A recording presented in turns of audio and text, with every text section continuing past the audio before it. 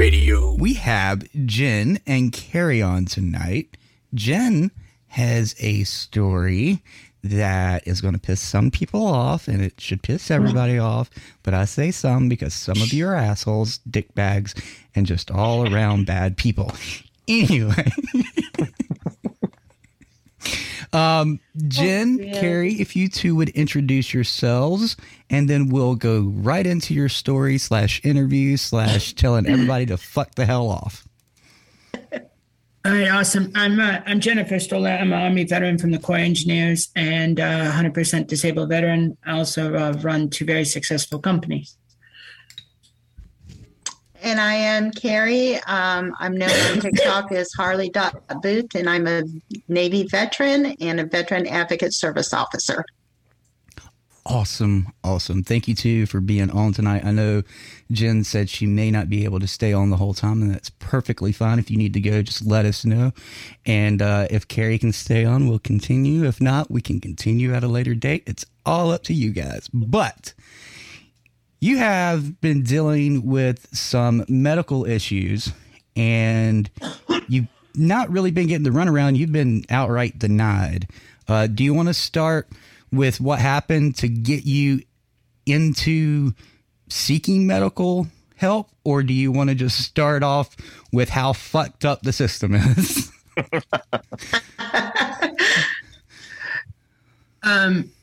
So I can kind of start with the beginning, and then I'll turn it over to Carrie.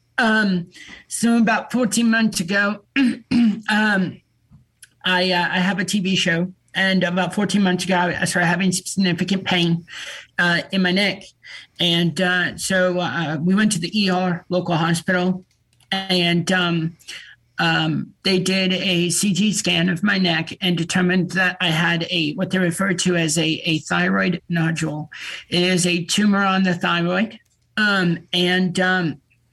So at that time, they had determined it was somewhere between, based on imaging, 0.5 centimeters and 0.75 centimeters. So in medical terms, anything over 2 centimeters becomes very worrisome. It's right approximately around 1.5 inches to 2 inches. When you start getting into the 2 to 3 and above centimeters, then it becomes critical. They start considering other concerns like cancer, things like that. So I did, like every veteran's required to do, I contacted the Department of Veteran Affairs to notify them within 72 hours that I had received this care. I also reached out to my endocrinologist at VAMC Houston, Dr. Jenn, and for those that are following this and actively keeping notes, Dr. Jenn at VAMC Phoenix is a different Dr. Jenn. My Dr. Jenn in Houston is a phenomenal human being. Let's make sure we make that distinct separation immediately. Dr. Jenn in Houston is incredible.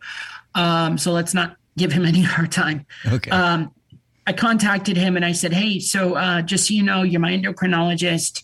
I have this on my thyroid. And he said, well, let's get you in. So an appointment was made, and this was right at the start of COVID kicking off. And so I reached out to them and to make the appointment. And I was told that in order to get in to get lab work done, because my doctor would need new lab work, that I would have to come in and make an appointment. And so with COVID starting off, they didn't know what those precautions looked like. I was one of the many veterans at the start of this who was just flat out denied care. Call us back in a month. And so I decided to continue on, and the pain started to get worse. Finally, I was working one night, and the pain got so bad, I actually fell down unconscious. I actually passed out from significant pain. And so an ambulance was called. I was taken to the hospital, and there were some situations that occurred with medical care that night. And they again did a CT scan at a local civilian hospital. And they said that the nodule had grown to over 1 centimeter at this point. It was between 1 and 1.25 centimeters. So in a very quick amount of time, this thing had nearly doubled in size, almost tripled. And so I again reached out to Dr. Jenn, and this was around February, March And so I said, I have this issue that needs to be addressed. And we began to navigate this issue of getting into VA healthcare with COVID, that nasty C word. And so I said to my doctor, I said, here's the frustration. Here's the rub. I've been put off for almost 2 months now. I need these labs. I need to be looked at. I need to be treated. And he said, well, I'm not sure what to do here. I'm just an endocrinologist. And so I said, well, let me see if I can get at least my blood draw done. I contacted the patient advocate at the Tomball VA in Texas. And I said, this is where I'm at. I'm a disabled veteran. I'm 100% PNC, permanent and total, for the civilians. And I have a disability where I can't hear. And I need to be able to get in and access care and be able to effectively communicate with my care staff. And I explained to them that the CDC guidelines stated that I was an exempt individual. Now, what's important to understand here for all the people out there that are on the fence, the mask exemption very clearly is set by a couple of things. One, and as Carrie has educated me, is VHA policy. Okay, this is the Department of Veterans Affairs version of the ADA. The second important thing is the CDC, who obviously sets a lot of these standards for the medical setting. And the third part of this is Joe Biden, the President-in-Chief's mask mandate. And so what was really important to discuss here on a couple levels is one, the VHA has not actively added a policy that allows for them to discriminate against me on the basis of a disability. We have asked to see that policy several times. They haven't produced one. The second thing is that the CDC guidelines in their 7-page guidance for mask wearing very clearly states in about 4 or 5 locations in 7 pages that the deaf and hard of hearing and anybody communicating with them in a medical setting or any setting is exempt from wearing a face mask for effective communication. And for those who are leery, they can wear a face shield or a face mask with a clear panel. Now, for a deaf and hard of hearing person, and I haven't given the VA the luxury of being given this information, the clear mask with the panel is very difficult to communicate with. They fog up, they're very difficult to use. Interpreters tried to use them at the beginning of this mass pandemic, and it was determined that they weren't very effective. And so these guidances were put in place for a reason, to protect people like me who needed to have that effective communication. The other component that was brought to my attention is, well, you can speak. Yes, not every deaf person can speak. Not every deaf person has the same amount of hearing loss. Being deaf is not like being someone with a visual acuity issue, right? We put on our glasses and now we can see. Hearing aids don't just magically fix your hearing like glasses fix your eyesight, okay? Hearing aids are only able to amplify sound that you can still hear. Meaning if I'm struggling to hear a phone ring when I put my hearing aids in, I am more likely to catch that it's ringing. It doesn't allow me to hear things that I can't hear anymore. All right. And that's a common misconception. The second thing is that hearing aids do not, quote unquote, amplify hearing loss. They only amplify remaining hearing. So we explained this to them, and then they said, well, you can vocalize. Well, you're right, I can vocalize, but I don't have the ability to vocalize through a mask and understand communication. These are a couple simple things they can't seem to understand. So the CDC put these guidelines in place for several reasons. And then the third thing here is that Joe Biden's mask mandate also for federal locations provides that department heads can provide an exemption on a case-by-case basis based on someone's need, as long as it is kept in writing and documented that was provided. So there is numerous avenues here for the VA to provide me with a reasonable accommodation and provide me care. So I brought these things to the attention of the Tomball Clinic. And so I spoke to the patient advocate. There was some discussion back and forth between her and VAMC Houston, and they allowed me to come to my appointment. When I arrived at that appointment at the Tomball Clinic, I was met at the front desk by the lady, you need to put on a mask, I need to check your temperature, all the precautions that are currently taking place VA-wide.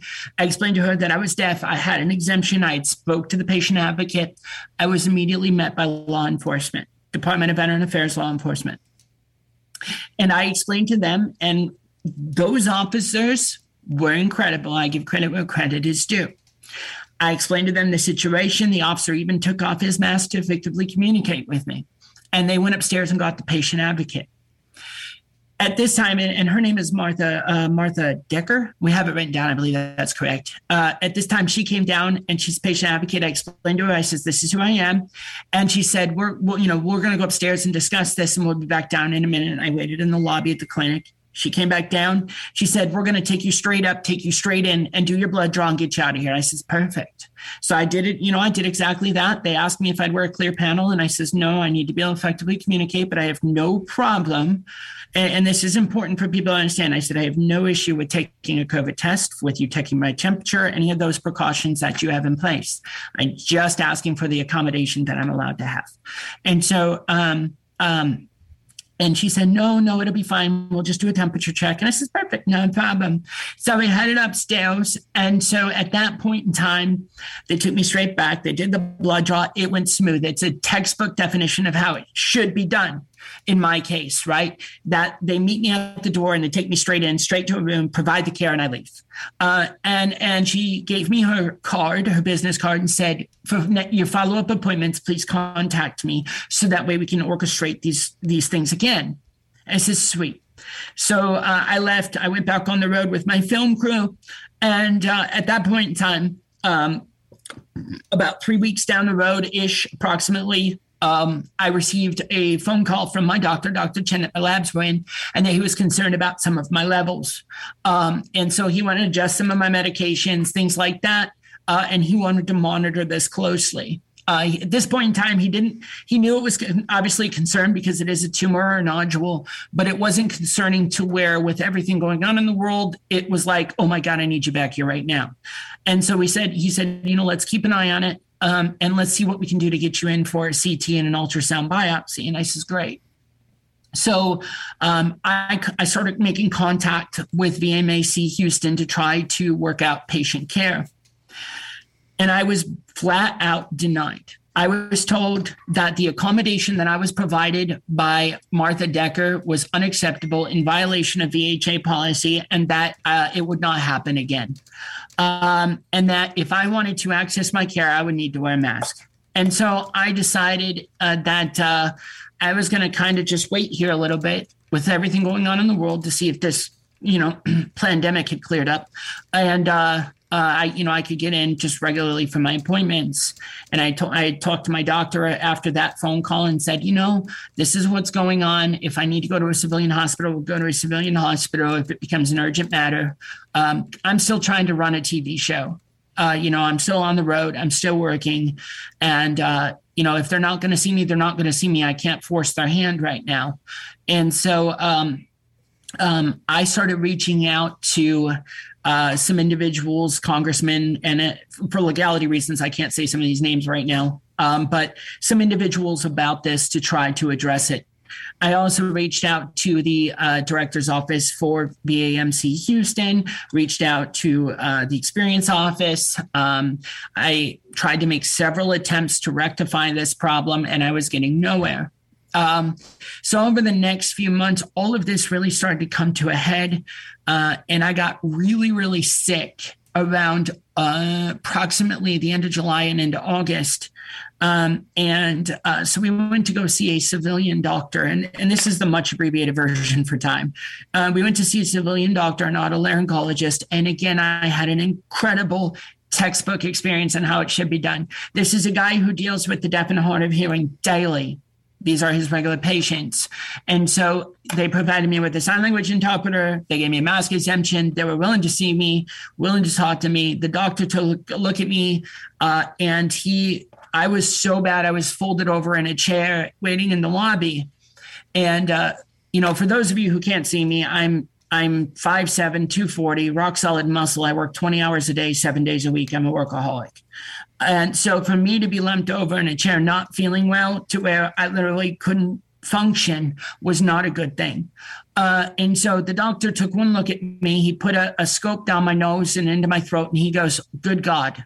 And we were kind of a little taken back. And he goes, "You have probably the worst case of thyroiditis I have seen in my 30-year career." So this had now developed into thyroiditis. And so he said, "I want to get you in immediately for an ultrasound biopsy." Immediately. And so we went to contact Banner Health System in Houston or in Phoenix to do that, Banner down west. And I was met with a lot of the same draconian volatility that I was met with by BAMC Houston. And so the doctor sent me home on antibiotics. I started to feel a little better.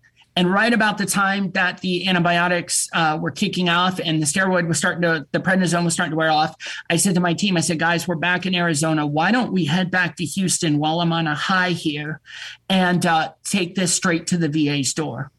Because they need to address this." And all along the way, we're notifying my doctor at the VA. We're making the proper notifications to them of what's happening. And so we decided to get on our tour bus and head back out towards Houston to kind of bring this back to the VA's doorstep again and say, "Hey, now it's worse. I need care." And so I went back to Houston. I began this fight with Martha Decker. I said, "You told me that this accommodation would be provided." They had me contact the Katy clinic office. I spoke to their patient advocate who mirrored the same to me, that VHA policy trumped the law. And at this point, I was flat out refused. And then it became a conversation between me and VHA or VAMC law enforcement that if I showed up to the Department of Veterans Affairs as a 100% permanent and total veteran needing emergency medical care without a face mask, even though I was allowed to have a reasonable accommodation and under any normalized situation, if this whole COVID thing was not a thing, anytime a patient who is deaf or hard of hearing goes to any medical treatment, any business, or even I could have requested it for this interview. If I didn't have closed captioning or whatever, I could have said, "Hey, DV Radio, I need an interpreter." By law, you're required to provide that. And so this is law. This is not optional. And so I said to them, "Your policy is not law." I says, "I have a legal right to have a ADA, or I did not know at the time, VHA accommodation. This is the law. It's not optional." And they stonewalled me, and under threat of arrest, I was told that if I showed up to the Department of Veteran Affairs, that the law enforcement officers there would do what they are trained to do. So this became a very big thing. I started getting really, really, really sick. And now I'm to the point where I haven't worked since December. We did our last fan event. We actually I've never in my career canceled a fan event. We had to cancel a fan event this year, which still has not been rescheduled. And to those fans, I'm sorry. So I got very, very ill, and all along the way, the VA stonewalling me. And that's when we kind of started to go viral with this on social media, and we started putting it out there on social media. And so it became an issue of, you either comply with our draconian mandates, screw you and your rights and your right to have effective communication over a surgical matter with a doctor, an emergent surgical matter, or you can go to jail. And so that's really my abbreviated half of it. And I'm going to turn this over to Carrie as to where it's gone from there. The last 24 hours have been absolutely interesting to find out that my quote unquote community care that was approved was very shystily done in a way that I still don't get my care. Carrie? Really quick before Carrie starts. Holy fuck. I know I spoke to Carrie the other day. I think it was right at 2 hours. And even after we ended the call, and just hearing it from you yourself, it's like, what the fuck is an understatement. I mean, it really is. And some people are talking about it in chat right now. And I actually forgot the best part. This started with one tumor, and I now have two of them, and they're both about 2 inches big. Well, that's great. The VA is really handling this situation awesomely. Yeah, I mean, and so every so often I choke and I struggle to breathe and I kind of choke on my own throat. It's great. yeah, I love the people who are like, we need government ran healthcare, and I'm like, you can go fuck yourself. And this is why. This is exactly why. It looks great on paper. I mean, socialism looks great on paper. Yep. Execute it. It's the execution. And I want to thank you right now for being on tonight. It's an absolute treat to have you on. I didn't know you were going to be on. I thought it was just going to be Carrie and somebody else from your team. So thank you for being able to be on here. And like I said, if you do need to get off, just let us know. For sure. Carrie. After what occurred to me on the other day, I really wanted to, on Friday, I wanted to come in. Today's Friday, right? I'm kind of getting a little lost. Saturday. Days, not feeling well. But, yesterday, with what happened yesterday, I really wanted to come on personally and kind of share my story, because I know there's been some questions and some gaps, but there's only so much you can share on a TikTok video. And people were like, wait a minute, Phoenix, Houston. And a lot of people don't understand that Longhorn Paranormal is a streaming TV show. Mm-hmm. And that's why there's kind of this bouncing around, because I'm on the road filming for my TV show. And so I was, the hope was to kind of clear the air and fill some of those gaps a little bit for people. Absolutely understood. And again, thank you. And I know everybody here at DV Radio that's in this right now is appreciative of you being on tonight. Dog, do you want to say anything before Carrie begins? Yeah, it's, I've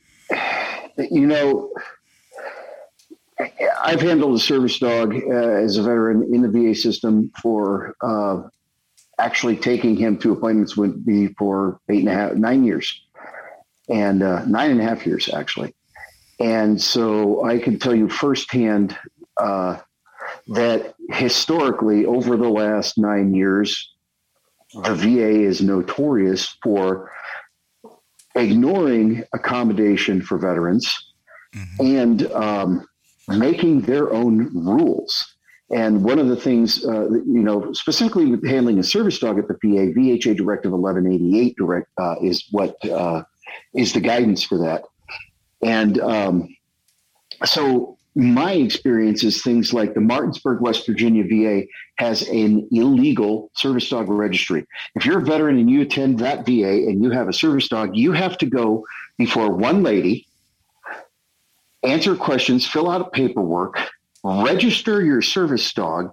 And if she decides in her inestimable experience of having had dogs most of her life, that your dog is not a service dog, that it doesn't provide appropriate tasks to assist you, then you cannot use your service dog at that VA.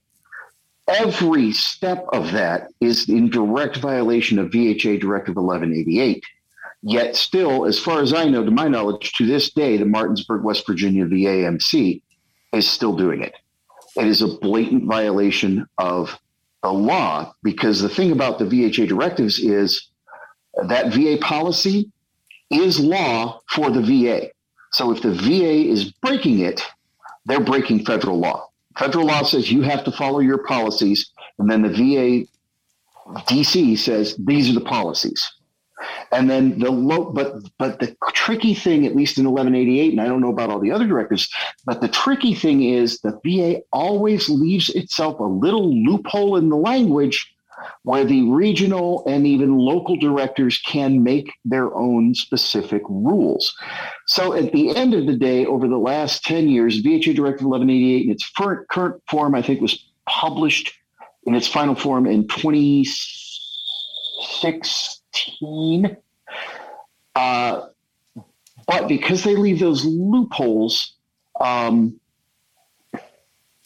basically the way the legal language reads, regional directors, if they understand how to abuse it, can still just make their own rules. And nobody is holding these departments, these VAs accountable. And even though there's one rule that's supposed to guide all the VAs, each region can make up its own addendums or additions, and each individual director can make up their own rules, addendums, and additions.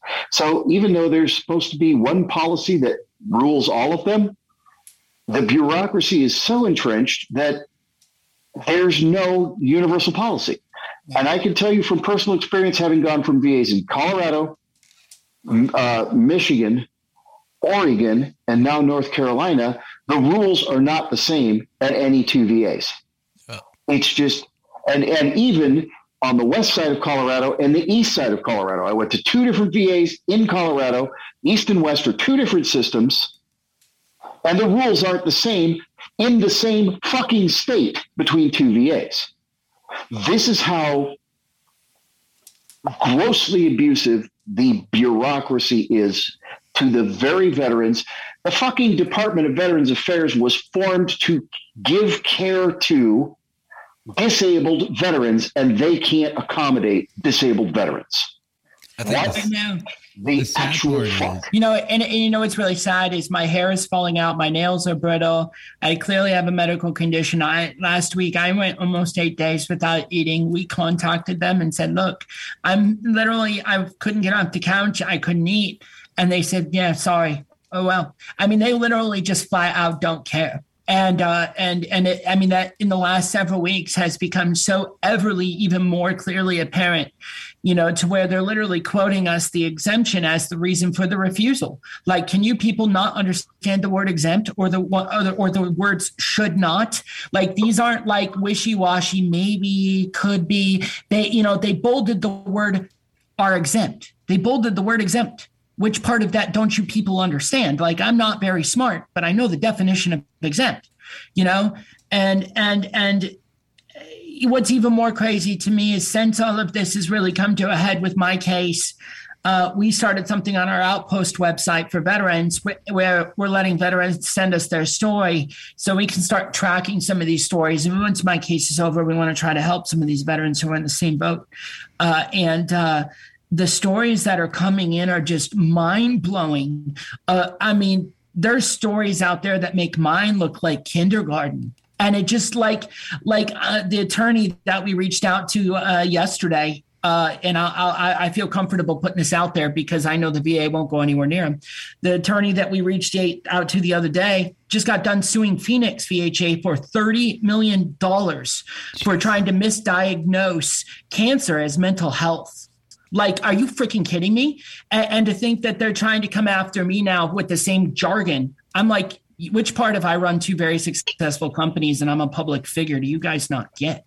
You can come at me and try to spin that narrative if you'd like, but how did it work for you last time? And by the way, I'm contacting that same attorney. We're in talks. Yeah. It just, at what point do these people realize that it's easier to just take care of the veteran than to constantly face all these hardships, problems, and lawsuits? And, somebody said something to me the other day that made perfect sense. It's cheaper for us to die than it is for them to pay for the care. Yep. VA lives and veterans die. And guess what? Dead veterans don't need benefits. Yep. We've talked about that. They don't have to pay us if we're not breathing. Yeah, that's right. And Jen pointed out the Longhorn Outpost. Please go over there to longhornoutpost.us and click on Justice for Warriors. If you've got a story, please send it in. I know we have a lot of resources for you guys, and we just give you another one every week, it seems. But longhornoutpost.us, and if you have a story, click on Justice for Warriors, and maybe we can even help you guys make a series out of this too. I'd love to get these stories out there as well. Yeah. And I want to throw another wrench into the cogs. I was reading commentary in a veterans group on Facebook, I believe, where a veteran was just denied surgery, necessary surgery, because they're unvaccinated. Oh, I heard of that. And yeah, I'm scheduled to have eye surgery on the 28th. Not only am I unvaccinated, not only do I refuse to get vaccinated, but I'm a COVID survivor, and it's coming out. The CDC's admitting now that natural immunity is stronger than their little fake ass vaccine that they had to move the goalposts in order to shove down America's throats. So I may be logging into Longhorn Outpost and sharing a story next week. Please do. Please do. Because, this whole because thing. I'm due to. Well, and not only that, I had COVID in October. Yeah. So I followed up with October. I followed up with my my primary care doctor about three weeks after I had fully recovered. And he said, and I quote, "Well, you've had it now, so you don't need the vaccination. You're safe. You're immune. You've got natural immunity. Plus, you're not supposed to get the vaccine within 6 months of infection. So even if I did want the vaccine, I've still got another 3.5 months to go before, according to their own policies, I can safely receive it." Yep. So this is going to be interesting to see what happens next week when I go in to have eye surgery. I would like to see out of all of this some class action lawsuits VA wide. I really would, because if it's happening to one of us, it's happening to many of us. Yep. I would love to give you a great mind fuck. So, and a lot of people were cheering this on last week, and I just saw the irony immediately. And I actually sent a text to Carrie. Boris Johnson, the Prime Minister of Britain, announced that this upcoming Wednesday, all mask mandates, COVID requirements, passports, all of that nonsense stops and ceases immediately. And I thought to myself, holy shit, you know what? The land that we fought for freedom just became freer than America. Yep. How You're fucked. absolutely right. The world is upside down right now. This is let's not go down that rabbit hole. We need to focus on your story. Let's not get the ranting going. Yeah. I haven't had enough alcohol for that. I was getting ready to say, before we go off into left field, you are listening to Barracks Talk on WDVR, dvradio.net. That's right field, Bo. That is right field. Thank you very fucking much, communist. Either way, how about we stay in the center for a second? Shortstop. Carrie, what can you elaborate on us for with Jenn's situation? Well, I can tell you that it was brought to my attention the first weekend in January by members of Soldier Solutions. They alerted me as to what was going on, and I did reach out to her through TikTok initially, and I made contact with her. Given the fact that I am a veteran that does, in fact, have medical exemption, mask exemptions at the VMACs, and I am a papillary carcinoma survivor, I knew what was going on was total BS. I looked more into her situations. I looked at her test results because I have personal knowledge. And that weekend, I started, because I knew the severity and the rapid growth of these tumors, and the tumors indicating on the CAT scans that they are not hot, which is not a good thing. I immediately, over the weekend, I initiated a VA OIG complaint, as well as a White House complaint. And I also emailed the Secretary of the VA, Dennis Madonna, to alert what was going on. That weekend, Jenn had to go back to the emergency room because of the choking sensation. And this choking sensation is very tight. It feels like somebody is grabbing your throat and ripping it out. And I have personal knowledge of that. She had to go back to the emergency room. This time she went to Mayo Clinic. They got her some painkillers, and she was supposed to see a specialist, or she did see a specialist, I want to say on the 5th, which was Wednesday. It was either the 4th or the 5th.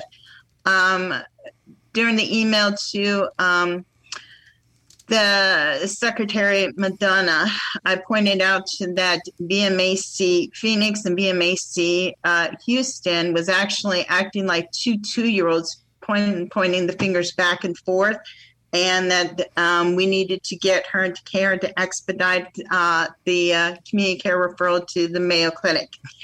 Between the first week in May And up until yesterday, I had a few contacts with them. Initially, my initial contacts with VMAC, they were indicating that they were expediting the claim so that she could have her biopsy performed by the Mayo Clinic. And of course, the biopsy was not done because the community care referral was not done. Then the following week, we get these delays, the holidays and stuff like that, and continued to get everything done. I continued to alert Mark Upton, who is the OSH, who's the acting undersecretary, I believe it's the correct title, over community care. Deb Kramer, I believe she may have left, but she was the support chief or head of support at community care, I believe was her title, as well as Secretary Madonna. I also reached out to the chairman on the Committee of Veterans Affairs to alert them what was going on, the severity of what was going on, especially with the history of VMAC Phoenix. I'm not calling VMAC Veterans Administration Medical Center. I'm calling it Veterans Always Needing Medical Care.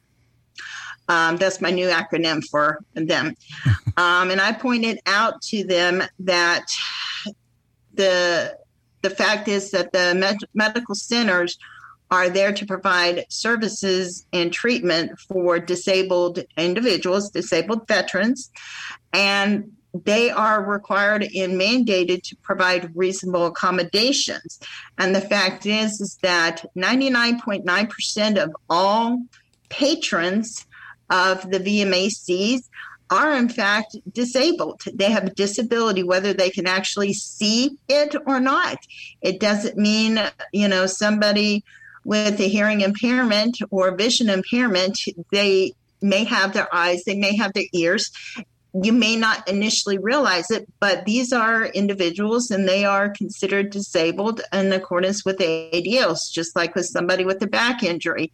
You see they have a back, but it doesn't mean that, they have full use of it and it can affect the ADLs.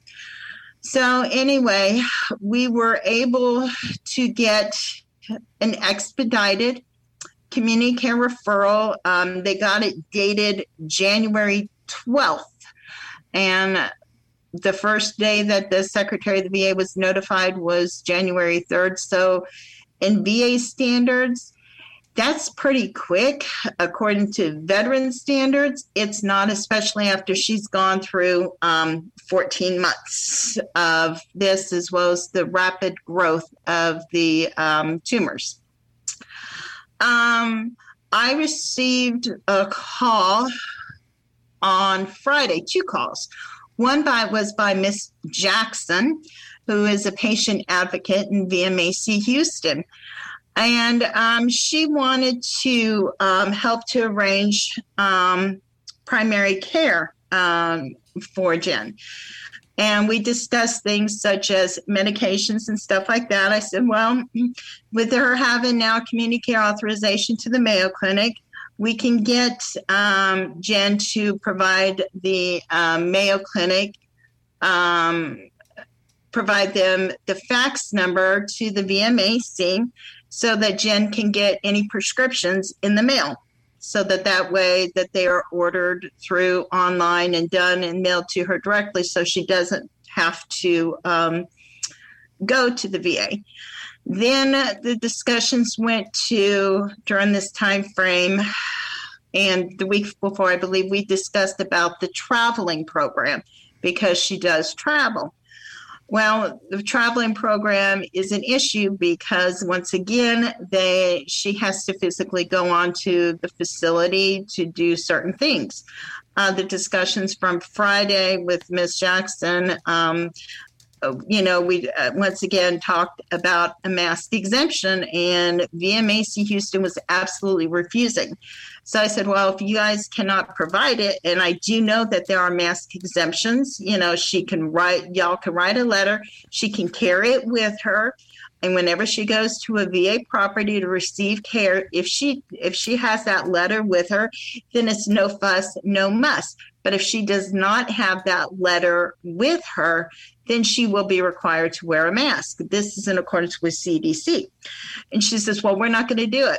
I said, okay, well, I want to see the VHA directive that's signed by the Secretary of the Veterans Administration that indicates that you have the right to discriminate against a disabled person. And she was taken aback that I would even request that. I said, y'all need to stop discriminating against disabled people. You are there to serve disabled veterans. 99.9% of veterans who receive care at the VMACs are in fact disabled in accordance with laws, CFRs, VHA policies, and so forth. They are required to provide accommodations. They refused. I got done with the conversation with her. Not 10 minutes later, I get a second call. And another thing is that VMAC Houston wanted to also close her complaint down, which I said, no, we're not going to close the complaint. She goes, but we have to close it out by 7 days. And I told her, I said, well, that seems like that's an administrative issue. The issues in the complaint have not been resolved. And they're like, well, we gave her Mayo Clinic. I said, but there's still adoption issues and discriminations against disabled people. So anyway, not 10 minutes after I get done, I get a second phone call from BMAC Houston. And this was the chief experience officer. His name is Brett Kratke, I believe. Bear in mind, this is the same guy who used my exemption as the reason for discrimination. Jesus. Go ahead. So, oh, you mean the rocket scientist? Got it. So, Mr. Brett Kratke is more likely than not driving around the VMAC, drive in a Honda, and so he calls me up and we start to discuss this stuff again. And during this phone call, and I'm driving my car and I keep hearing this beep. And I'm like, so we're having this discussion and we're talking about her adoptions and stuff, and they're refusing. During this conversation, they also go in to tell me that they are not following Mayo's recommendations and that they are only going to allow her to see an endocrinologist. And I said, well, wait a minute. I said, I've been seen by Mayo Clinic in the past through the Veterans Administration. And how it normally goes is that when the specialist goes and identifies that they need to see another specialist, and they run those tests and so forth, that the community care will do it. I said, she's already seen one specialist there, and that specialist says that she needs to have a biopsy, a CAT scan. She also needs to see a neurologist as well as an endocrinologist. And this is based upon her emergency room visits from the Mayo Clinic, as well as her follow-up appointment with the specialist on either the 4th or the 5th, which the community care is not currently covering. And he's like, well, the community care referral is only for the Mayo Clinic. Only for the endocrinologist. I said, but they've already said she needs to see other specialists. She is only getting it for endocrinology, and that is it. So then they proceed to discuss about the mask exemption. They're refusing to do that. And I said, well, if y'all aren't willing to do that, then why don't you write the referrals for her to have a primary care physician at the Mayo Clinic? They're like, no, we can provide Mayo service, we can provide her primary care services through Teleconnect. And I said, really? I said, well, explain to me how they're going to draw the blood using Teleconnect, because that must be super new technology. I've never seen it done. So if you can explain how that can occur, I would greatly appreciate it. There are certain things that cannot be done using the Teleconnect services. blood draw and urine samples, probably 2 of them, right? I mean, common sense. Yeah, it's like, let's see, looking inside the ears, stethos, going up the nose and down the throat is going to be some of the things that she's going to go through. So, up the nose with the rubber hose type of thing, I guess they're doing that through.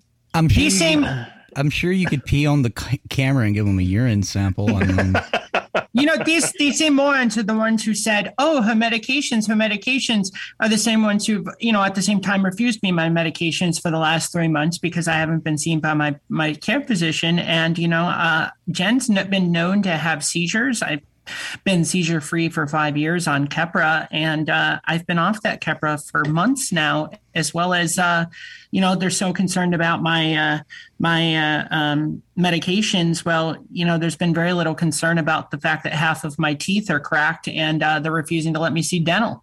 It's all an all around medical nightmare for me, but they're worried about medication transfers. I don't want to go down a rabbit hole, but when they put me on all these medicines for my Crohn's, they put me on a bone medicine, and it completely fucked my teeth up. I looked like I'd been on meth for my entire life, and it ended up I had to get them all removed. And when we first asked them, they outright refused. They said, "Your teeth has nothing to do with the rest of your health." And I was like, "Are you fucking kidding me? Your teeth are like number one for your fucking health." And they refused me like 2 or 3 times to even pay to have them examined.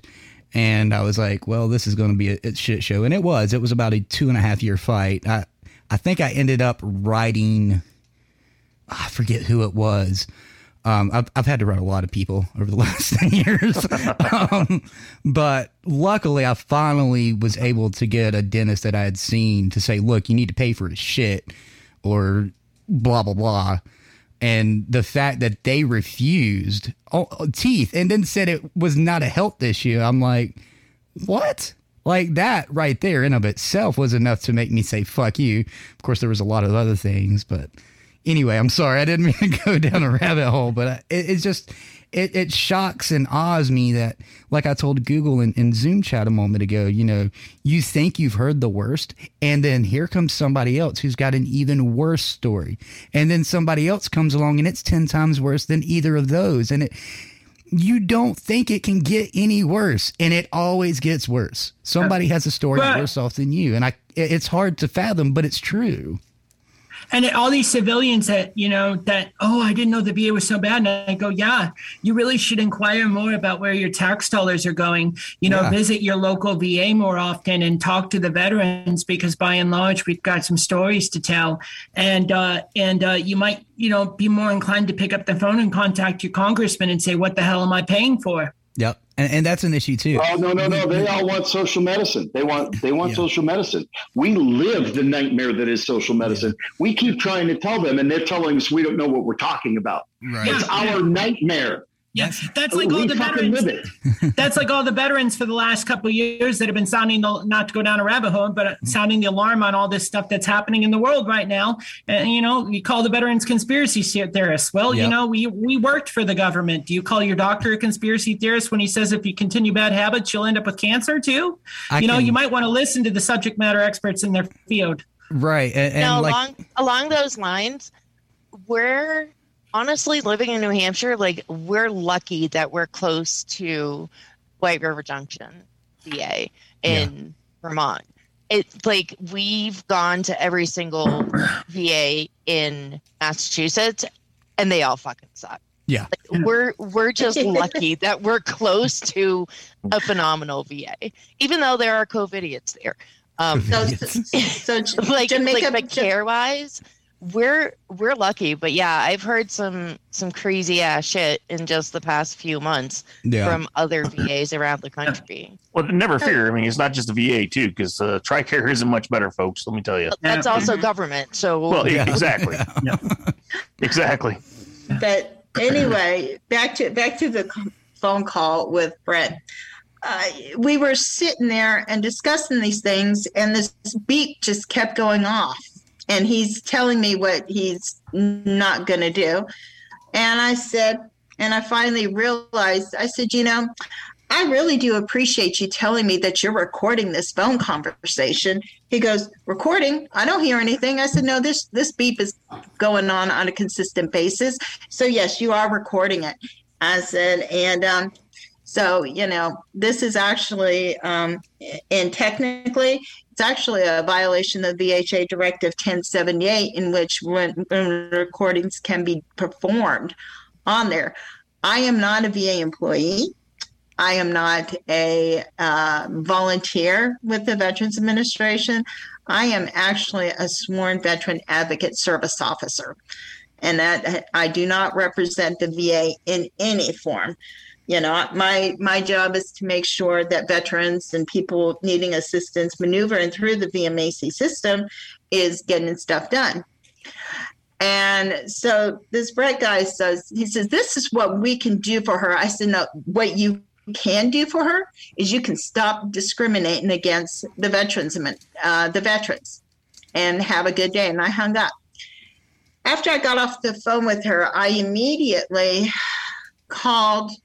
made contact with her. I said, contact Mayo Clinic to make certain the specialist that has ordered the biopsies and the CAT scans already can go ahead and be done, because they were not the endocrinologist that actually signed off on them. It was actually not a otolaryngologist, which is an ENT.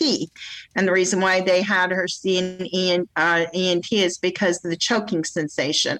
They wanted to make sure that the air passage was not obstructive. So right now we've been in contact with the Mayo Clinic, and they cannot rewrite the testing to cover it underneath the limited guidelines that the VMAC in Houston wrote for her to see an endocrinologist. If the testing was written by an endocrinologist, then it would be covered under the community care guidelines. So right now, they've explained to the Mayo Clinic, Jenn, through assistance that she has out in Arizona, they've explained to him what is going on. The Mayo Clinic seems to want to assist with getting these tests done, because right now her biopsies and testing has been rescheduled 3 times.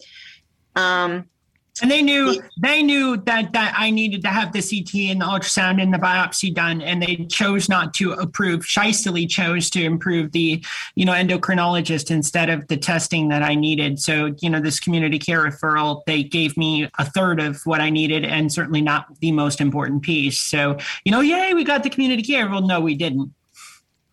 So basically right now, we've reached out to the endocrinologist that's seen at the Mayo Clinic to see if the endocrinologist can write the testing based upon the examination with the otolaryngologist and the ER visit. And unfortunately, they can't. That specific endocrinologist doesn't have any appointments available until middle or the first week in February, and her CAT scan and her biopsy was supposed to be done before she saw the endocrinologist. So we are now reaching back out to the Mayo Clinic to see if the endocrinologist by any chance happens to have a walk-in clinic or a canceled appointment that they can scoot Jenn in, so the endocrinologist can put her hands on, so that the endocrinologist can put her name on the testing that's already been ordered and scheduled. So even with everything that's going on, yes, she got approved to see a Mayo Clinic, but the testing as of right now, because it's not written by the exact specialist that the Veterans Administration in Texas limited to, the chances are that the Veterans Administration currently covering it is not very likely. So the VMAC is continuing to play games.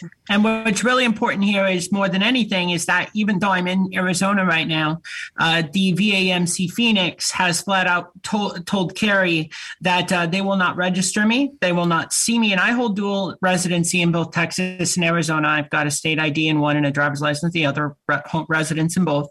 The VMAC Phoenix has told Carrie that they will not register me, treat me, or do anything with me, and that I am not, as a 100% permanent and total veteran with residency in Arizona, I am not welcome at VAMC Phoenix. Jesus Christ. Like, oh my God. The VA giving veterans a second chance to die for their country since 1930. Yep. And this is exactly why I started. I don't know if you mentioned earlier that you were reading stories on Facebook. I actually created a page a couple of years ago and started exposing, including recordings and stuff like that, of my nightmare. It's called VA House of Shame on Facebook. And I encourage everybody to post pictures of the VA employees and tell their stories out there, because there's a lot going on. And the only way that we are going to able to make a change is if we become an army of one. I hate to use that terminology, but No, we need to join forces. Yeah. We need to be united. Yep. And we need to call them out. I mean, we know about there's a yellow billboards out in certain locations. One I know is out in front of Phoenix and stuff that has been posted up. I don't know if you want me to say exactly which. I don't know if you want me to say what they're saying, but we all know the VA is lying. Vets are dying every day. I'll say it. VA is lying and veterans are dying. And they're in Phoenix, they're in Chicago, they're in New York City, Atlanta, Houston, LA. The big billboards, true, that a private company is paying to put up across the street from VAs all over the country. And they're bright yellow. We have it on our TikTok page. Veterans are lying, or VA is lying and veterans are dying. It's true. And, people like us, they don't want to hear it because, as you've mentioned, people are going to say, well, you're just wanting to get quote unquote clout, or you probably done something to deserve them to deny you, or this, that, or the other. And they don't care until it hits mainstream media. When it hits mainstream media, oh my God, we need to do something. And then it goes away. And it's not an advocacy thing. It's not we need to bring this to light. This is happening. People know it, and they don't care unless it's happening to them. That's the problem. It's just go ahead. I'm sorry, I didn't mean to cut you off. I call it camouflage syndrome. With the Outpost, I wanted to put a name on it. I say I have a yellow ribbon bumper sticker on my car that says support the troops. But, and I share this really great story and I got to witness this firsthand as part of an experiment once. They had a veteran in a pair of blue jeans, a pair of combat boots, camouflage hat, grunt style t-shirt, totally tatted up with military tattoos, walk into a restaurant, sit at the counter. No one walked up. Nobody said, thank you for your service. Nothing. The moment a gentleman walked in a uniform, sat down at the table, his food was paid for. He was treated like royalty. Someone gave up his chair for him. And 10 people walked up to thank him for his service. I call it camouflage syndrome. It's like magically you get that DD-214 and everybody forgets that you exist, or it's you're using this for clout, or very much so what you're saying. And I've dubbed it camouflage syndrome. Yeah. Well, we talk about a lot of different issues that happen, not just in the country, but around the world here, depending on which show we're doing tonight. It just happens to be the VA is fucked up. I've referred to it as we're not living a Disney fairy tale, and we're not. But people want to sit here and live this happily ever after, and you can't. This is fucking reality. This isn't Kim Kardashian reality television. This is fucking reality. It's unscripted, but people have a script they go by. You know what I mean? And the fact that we have to sit here and scratch and claw and bleed and cry and moan and bitch and scream and go to the links that you have, that I have, that Google and Six and all these other veterans have had to go through, and still Yeah, there's nothing we can do. Oh, the VA's bad, aren't they? Man, I didn't know they were that bad. Oh my God, did you see in the news where this veteran was found dead in the hallway of a VA? That's just terrible. We should do something about that. Why the fuck are you doing something about it? My personal favorite was the liquefied bodies in the morgue at Heinz VA in Chicago. Yeah, and you know, that's happening in America. If anywhere, I would think it would happen in fucking Cambodia or some shit. It's America it's happening in. This isn't, you know, some fucking drug cartel backstreet alley in Mexico. It's fucking America. But, you know. But they don't care. Exactly. And what, what is even more disgusting is that you have a veteran requesting accommodations for their disabilities. Whereas right now we have 37,000, if not more, VA employees who are unvaccinated and that they are requesting accommodations through the VMAC or the VHA as an exemption, as an accommodation, which means that about 700 VA employees in each state is not vaccinated. And that was released by the Secretary of the VA in his press conference on the 18th of January 2022. Yeah, so you know what's great is the VA employees are getting COVID exemptions, but me as a veteran, I get none. That's just fantastic, isn't it? Yeah, exactly. It's rules for thee and not for me. They don't care. Yeah, it's true. They don't care, and I mean, I've said it before, and I'll say it again. I posed them with a really fantastic question last week. I reached out to Brent Cracky and I said, I got a great question for you. I said, tomorrow, we have a lot of veterans that have lost limbs and are wheelchair bound. And I said, tomorrow, if the government announced, if a policy was put out by the White House that said, due to COVID-19, we can no longer utilize elevators as because of social distancing, you're too close in an elevator. Therefore, everyone must take the stairs. You know, if you're in an elevator, you're less than 6 feet apart. So you must take the stairs. What would you tell a quadriplegic veteran who came in and was requesting accommodation to utilize the elevator because they have no legs and arms? I posed this question, and he said, well, I don't understand how it's applicable. And I said, well, my hearing aids, my interpreter, my ability to read lips is my wheelchair. And he just kind of stopped. There was this awkward moment of he said nothing. And I said, oh, makes sense, doesn't it? Yeah. Well, you know, that is the exact argument I have given veterans over and over again regarding service dogs. Is legally, per the Americans with Disabilities Act, it doesn't matter if it's a dog, a wheelchair, a hearing aid, an oxygen tank, a limb, it doesn't matter. An assistive device is an assistive device, and you are to be accommodated, period. And somebody said, well, the ADA doesn't apply to the VA. And I said, you're right, it doesn't. But it does apply to the veterans who are American citizens. We have those rights, and the VA has the responsibility to uphold those rights, even though the physical rules about sidewalks and curbs and rails don't apply to them. And that's exactly what I said. You know, I told them, I said, your VHA policy, unless it is a CFR, is not law. ADA is law. CFR is law.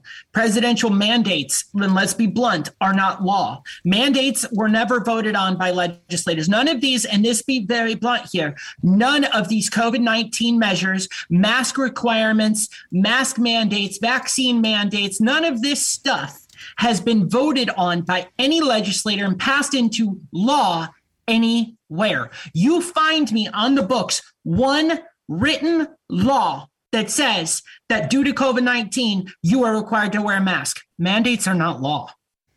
Right. And in reference to the laws and stuff like that, you know, the VA will go, and Ms. Jackson tried to tell me that, well, we're ADA, you're ADA exempt. I said, I'm not referencing anything in reference to ADA. I didn't even say that. I said, there are CFR. And in fact, Title 42, Section 12101 clearly identifies that discrimination against individuals with disabilities, including protection, persists in such a critical areas as employment, housing, and health services. So they are to provide the services and accommodations in reference to the CFR regulations.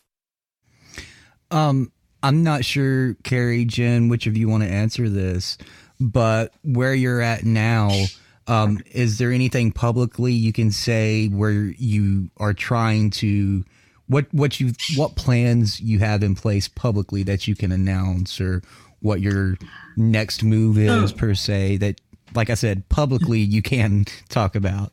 Yeah. So I am a firm believer in playing 3D chess. And I'm going to tell you that I'm going to say that at this time, I am lawyering up. The VA at this point has a proven quote unquote community care, but not for the necessary care that was needed. They also pulled a little bullshit level game last week where instead of having, and they had the opportunity to have a doctor contact me who could treat me, the VHA or VAMC Houston chose to have a mental health professional, the director of behavioral health, contact me and offer her services. And I said to her, I find that very ironic. Obviously we know what they're gearing up for. The same old they try to pull with all the veterans who file lawsuits against them. Right. And I said, it's really interesting that they have the director of behavioral health contact me instead of like the director of otolaryngology, the director of ENT. We have a CT that says there are 2 tumors here. Clearly, there's a medical problem. I says, I'm a firm believer and supporter of Mission 22, things like that. And mental health is very important here. Right. But I have a medical problem. So why is a mental health professional contacting me?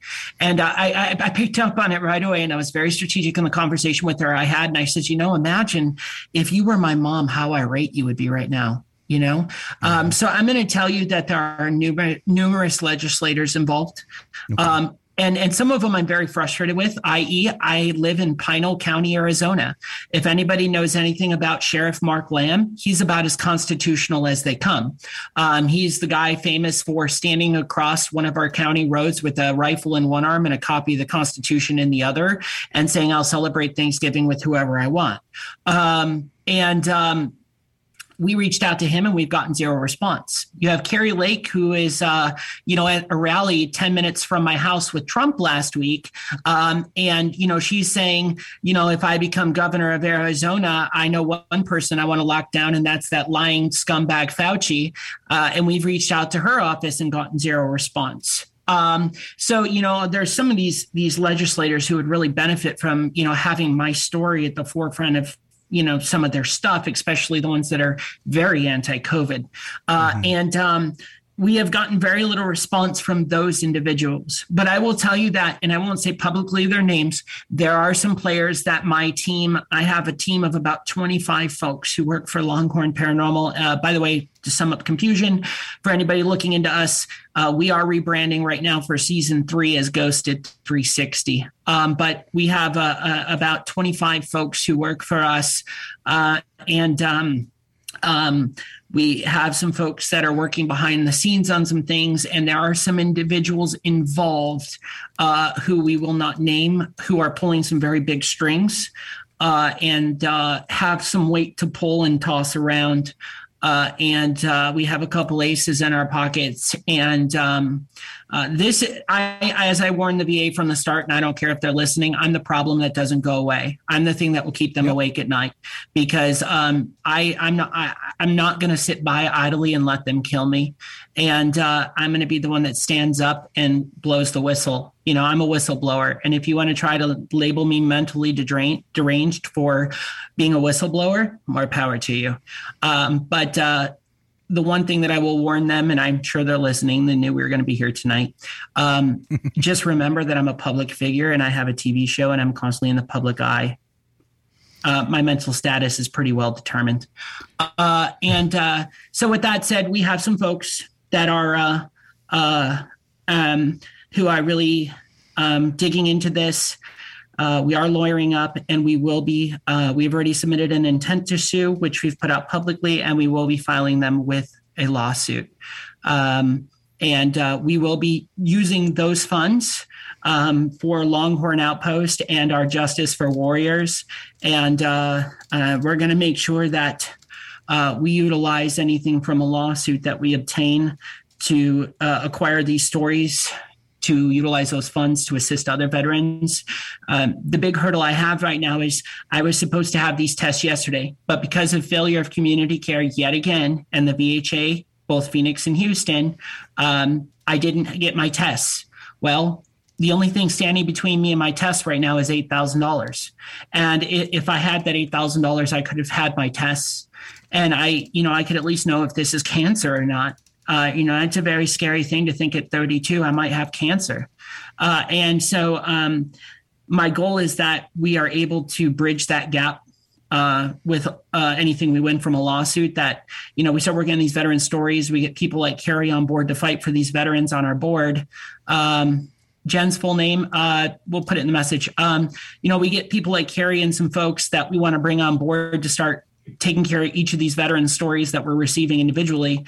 And then if there is a situation like mine where there's going to be a several week gap, I don't care what the financial cost is. Technically, their VA already paid for it. And so we're going to take that money and we're going to make sure that that veteran isn't stuck in limbo for 6 weeks, 10 or 14 months to get the care. We're going to say, okay, you know what? We have confirmation that Mayo's treating them. Here's the $8,000. We'll pay it directly to the account. And so we're going to use those lawsuit funds to push right back. So I have big goals and big ambitions, and this is far from over. And they may get me to settle or sign a gag order on my case, but there are hundreds of other veterans that we will represent. And Longhorn Paranormal, Longhorn Outpost, we will make sure that those stories get heard.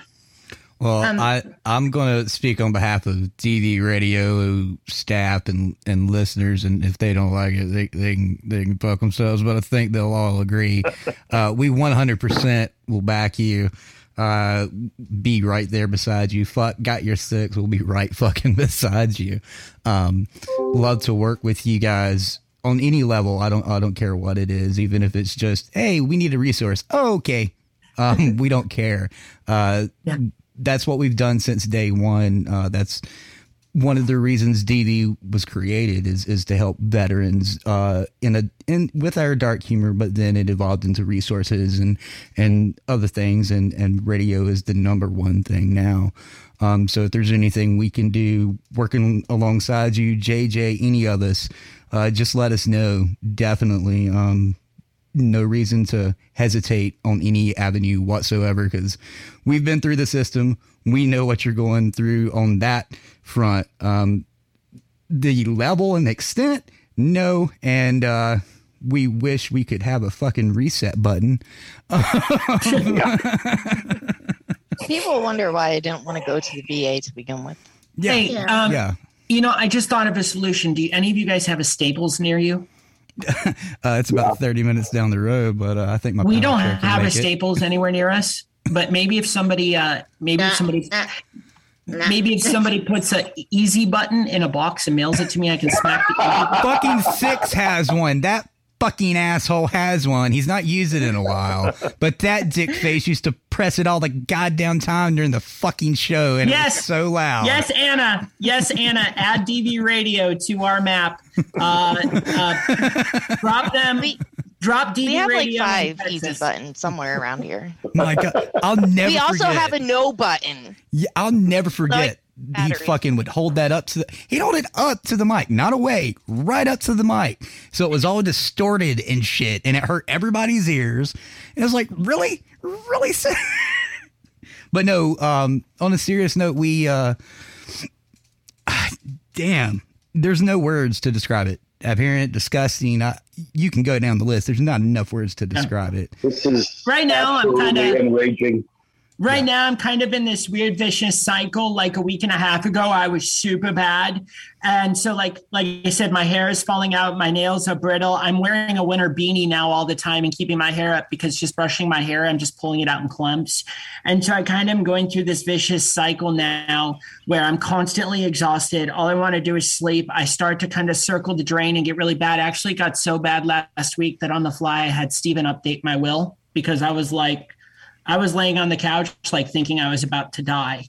And then now, the last couple of days have been a little better. I'm still in a ton of pain, but I've been a little better and I ate a little bit and it was good. And then last night I started to hurt again. And I think I'm starting to kind of circle the drain again, so it's kind of like a roller coaster. I have ups and then I have these really, really severe downs. So all of our content, like I said, our TV show, everything's on hold. We have people, I got to wait all the way till December. Yeah, we put a December 1st date on our next season of content because we just don't know. And we don't want to give people false promises, Right. So it's really a difficult situation all the way around. But the one thing that I do know, and Carrie constantly reminds me is, she has helped me mellow out quite a bit. I'm definitely the warrior type. I'm like balls to the walls. You want to mess with me? Let's go, but yep. She's kind of had to pull me back a little bit and calm me down, and the one thing she constantly reminds me is you're not the only one going through something like this right now. And every day her and I talk and she gives me these little bits of inspiration. Like I have to say this publicly. I could not have gotten a better VASO rep. Like seriously, guys, she has figured out my little subtle nuances, things like what makes my PTSD triggered. She asked me a question and I told her a story and she goes, I knew it, she pays attention and that's huge, and the one time I had a problem with her, I said, Carrie, I don't think you're doing this right. This is how I feel. And she let me voice that opinion. It wasn't, screw this, I quit, go find someone else. She actually, I was frustrated about something. She heard, I'm going to tell you that even in the darkest corners of what I'm going through and the shadows around my eyes right now, God almighty, I look sick. I have an amazing team. I took an entire week where I couldn't get off the couch. I didn't text anybody who works for me, and all my employees were still here. I have an amazing team of people who work for me and are working with me. And I have to say, I'm in lieu of everything I'm dealing with, I'm extremely blessed. I'm right there with you. I'm living chronic pain, and I had to come to the realization that it's, you know what? Somebody has it worse off than you. and it's true. Yeah. Go ahead. I always say it could always be worse. Google, we need to get you a new computer because your mic sounds like you're like 20 feet away. But hey, it's fucking up. Hey, get with our veterans. I need a new headset. Google, get with our veterans director. I'm not your average mom, or you can email her on our Outpost website. She just got a brand new like stupid, ridiculous computer from a veterans organization for free. They custom built it for her.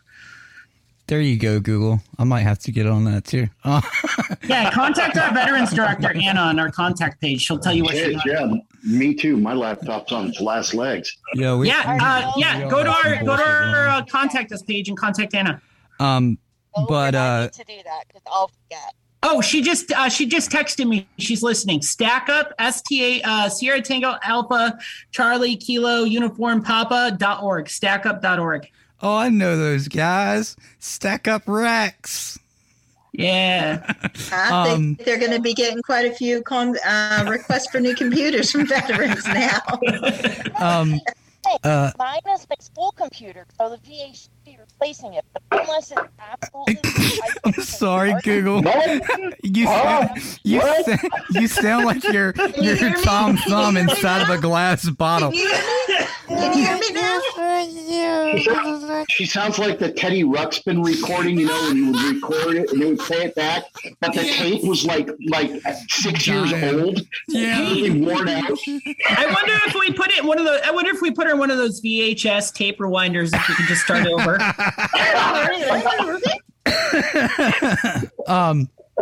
So, with everything that you've let everybody know, what can people do to help you support what's going on, help spread the story, et cetera, et cetera? What can our listeners do to help you all?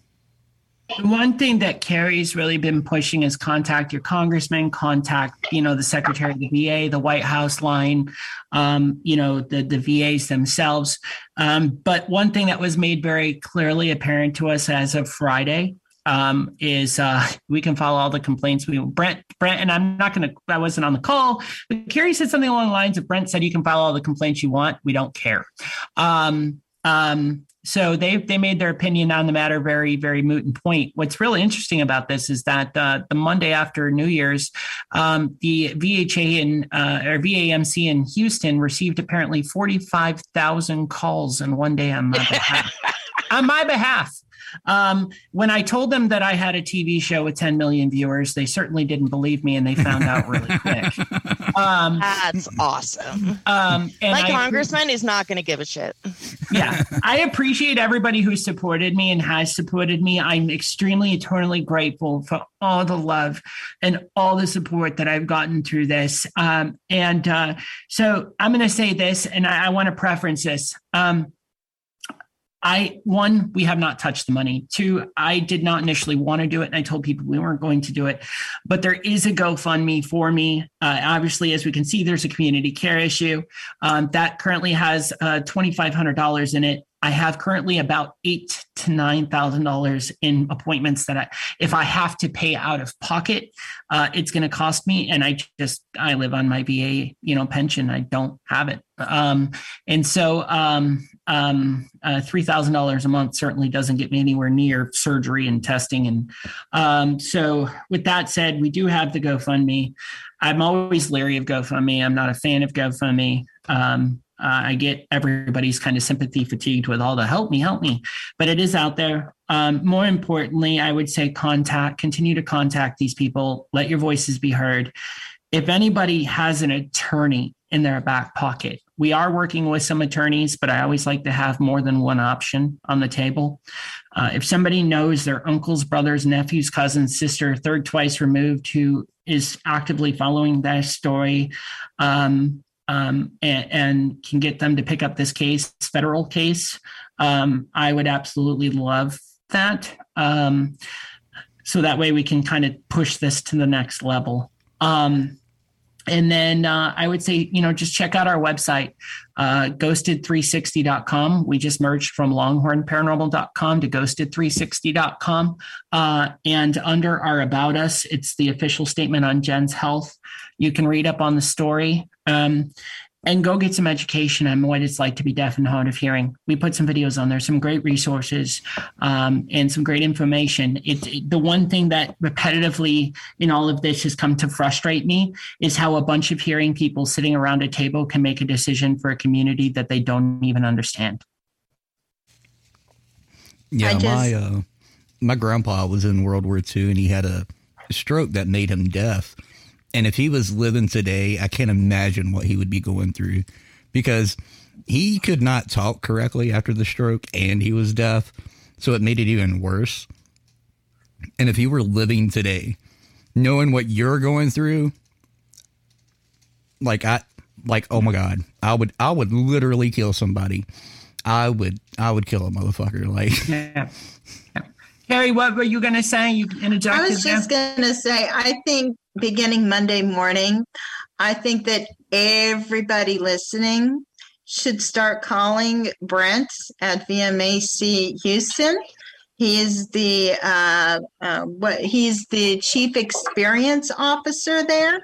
Yep. And everybody should just call him up and say, hey, how's Jenn doing?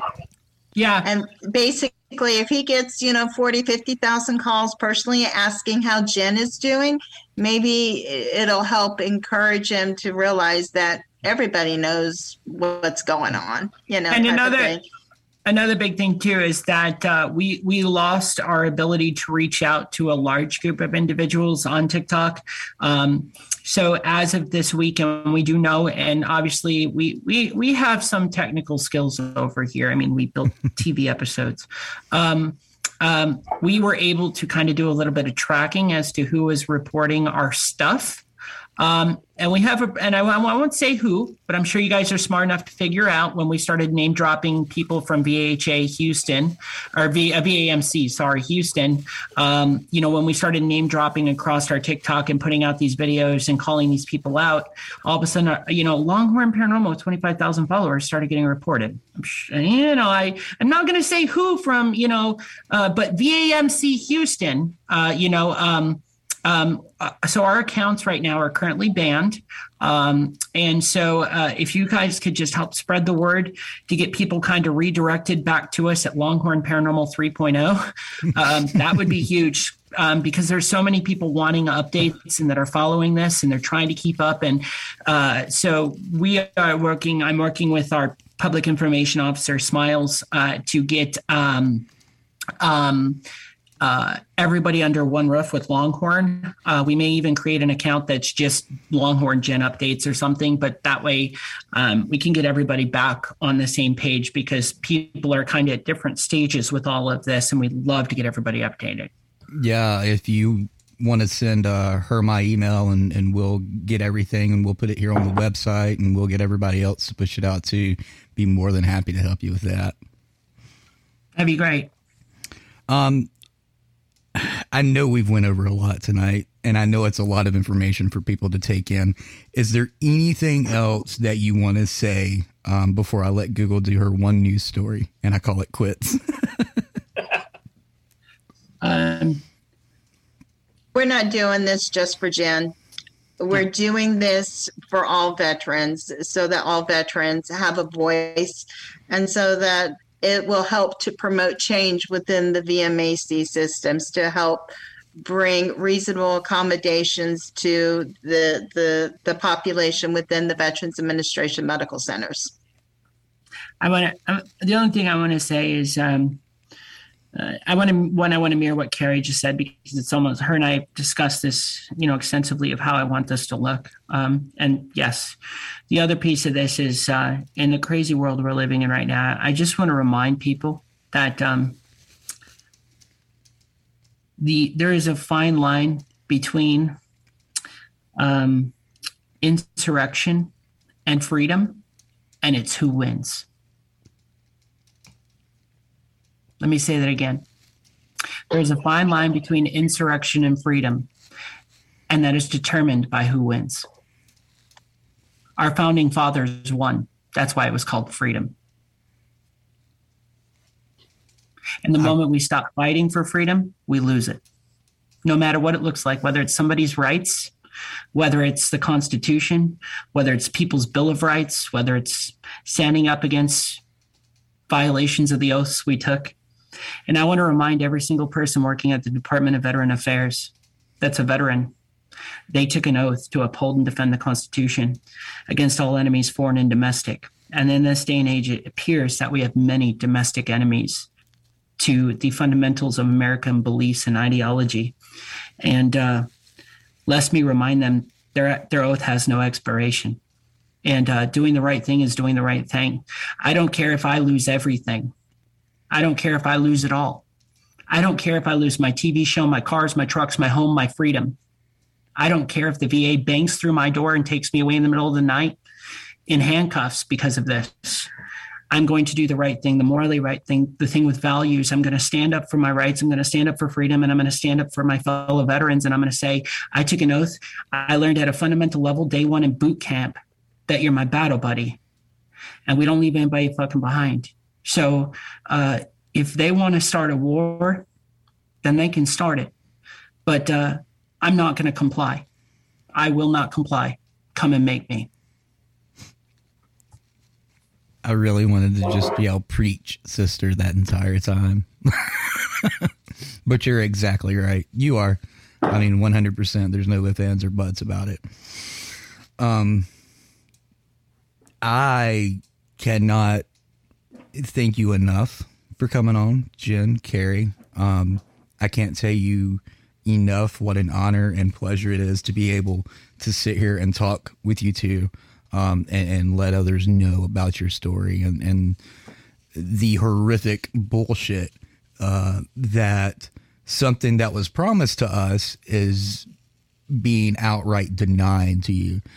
And the fact that it is happening to you and to any veteran for that matter, goes against any oath we ever took to defend this country. And there's other, short of going in as Carrie said, an outright army and saying, you're going to do something or we're going to do something. Short of that, our hands are tied as far as doing something that avenue. Yep. But just I want to absolutely clarify. I am not proposing violence here. Yes. And that is something that from the start, I want to reiterate this. I do not want to be the source of any violence against any government agency, especially in this day and age. Mm-hmm. Okay. What people do organically, what people do for freedom organically is up to them. I think we all kind of, a recent poll came out, and I'll quote a news article here that stated that 98% approximately of Americans are ready for a war in this country, civil war, more specifically. But I want to reiterate, I want this to be peacefully handled in a legal matter that represents the founding origins of this country and what our oaths are and what we believe in and what is morally right, values right. I do not want to, Jenn said, no, I did not. I do not support, I do not condone. I do not, if you want to go stand outside I heard about some motorcycle guys that wanted to go to the VA and rev their engines. More power to you on behalf of me. That's awesome. All right. As long as things are peaceable, I appreciate all of the support that we are getting. Absolutely. You call and they can get as mad as they want for blowing up the phones. They work for you. All right. That's their job. They're government employees. Their job is to work for you. Okay. Let them remind them who they work for, but peacefully, please. Yeah. And that's one thing I was getting at. We joke around and we push buttons and we cross lines here at DV/DV radio. But at the end of the day, the last thing we will approve of is anybody breaking the law, doing something illegal, being racist. I don't care how you feel. If you can't do it in a peaceful, adult, debative matter, don't fucking do it. And sure as hell don't bring our names into it. Because if you do, you're going to lose. I'm going to tell you that right now. You're going to fucking lose. And this is recorded. So at no point, we have not proposed to anybody be violent. All right. Exactly. We appreciate all the support we're getting, but don't bring our name into it either if you chose to go that route. We have nothing to do with that. Exactly. I 100% will stand beside Jenn with everything she said. I proverbially stand. I'll sit in my wheelchair. Whoa, guy. Now, when you go to the VA, I am demanding, per my own policy, you take the stairs. Oh, well, we'll talk about that one time. But exactly. If you're going to reach out to any of these numbers or any of these facilities, do it in a peaceful, constructive manner. Don't lose your cool. Don't threaten them. Don't do anything stupid. And if you're being a dick, I will have nothing to do with you. There's a difference between being an asshole and a dick. I'm an asshole 24/7. Don't be a dick. Do not be a dick. Please don't be a dick. Don't. To all my veterans out there, don't be a fuckstick. You can articulate, we can articulate our frustration. And if you want to call on my behalf, I appreciate that. But let's make sure we articulate it in a constructive manner that is going to further this in a positive way. I would love to see nothing more than 1.3 million people call the VA in one morning on my behalf. That would be wicked. And if it's done constructively, that makes a big statement, you know. And another big thing is all the news. Obviously, this doesn't fit any agendas right now. All the news networks have refused to pick this up. Maybe we shift gears.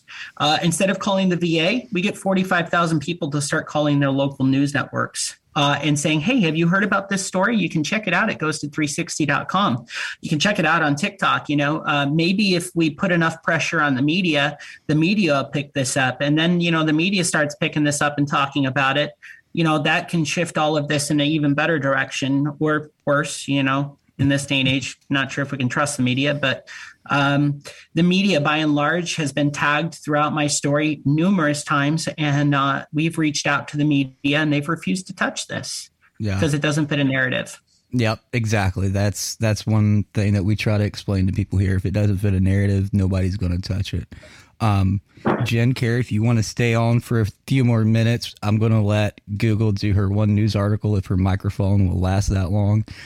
For those listening, if you've got to go, please check out longhornoutpost.us. And if you want to leave your story, click on the Justice for Warriors tab and leave your story. I can't fathom what Jenn's going through. I know I've went through some shit, but it's not as bad. I mean, shit. But before I let Google do her news article, thank you again for allowing us this opportunity to speak with you and have you guys on TV Radio.